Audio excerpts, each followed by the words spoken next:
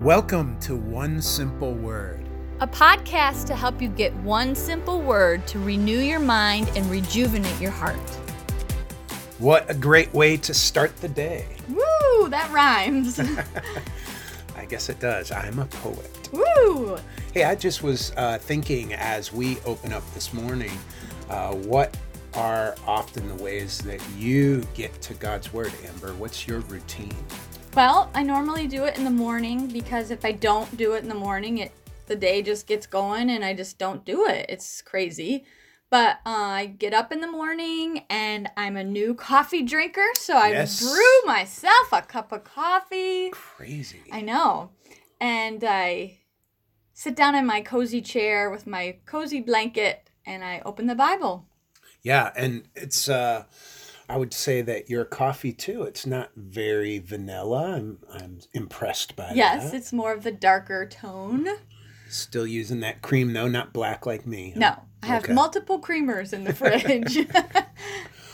Okay, well let's get moving. Okay, so we're in Luke 9, right? Yes. And I think the word for the day is deny.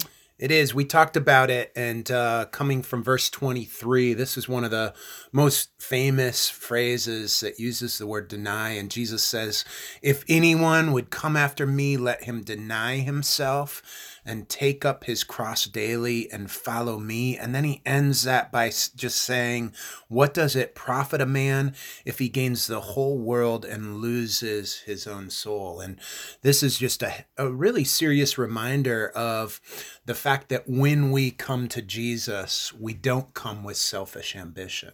Right. And like at the beginning of the chapter, Jesus sends out the 12 disciples and they're told to take nothing for their journey. No staff, no bag, no bread, no money, and not have 2 clothing items. So that's seriously denying yourself. And it is a reminder that he ultimately wants to take care of them. And I find that's what he's really pressing at as we deny ourselves. He has everything to offer us and he wants us to trust him.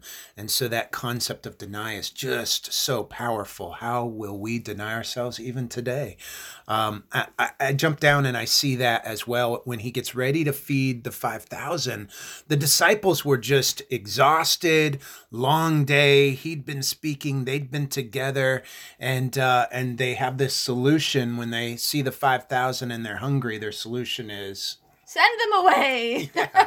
Just like, let's get out of here. We need to rest and recuperate. And Jesus has a totally different plan. And that plan includes really, disciples, we need to deny ourselves of comfort and of what we would really want in this moment and embrace helping other people. And I just totally see Jesus in this passage. So just a reminder for us today that we follow Jesus as we deny ourselves and take up our cross and follow him. Thank you for listening to One Simple Word. So as you open God's Word, remember, he wants to renew your mind and rejuvenate your heart. And then you look for opportunities to share your one simple word with someone in your life today.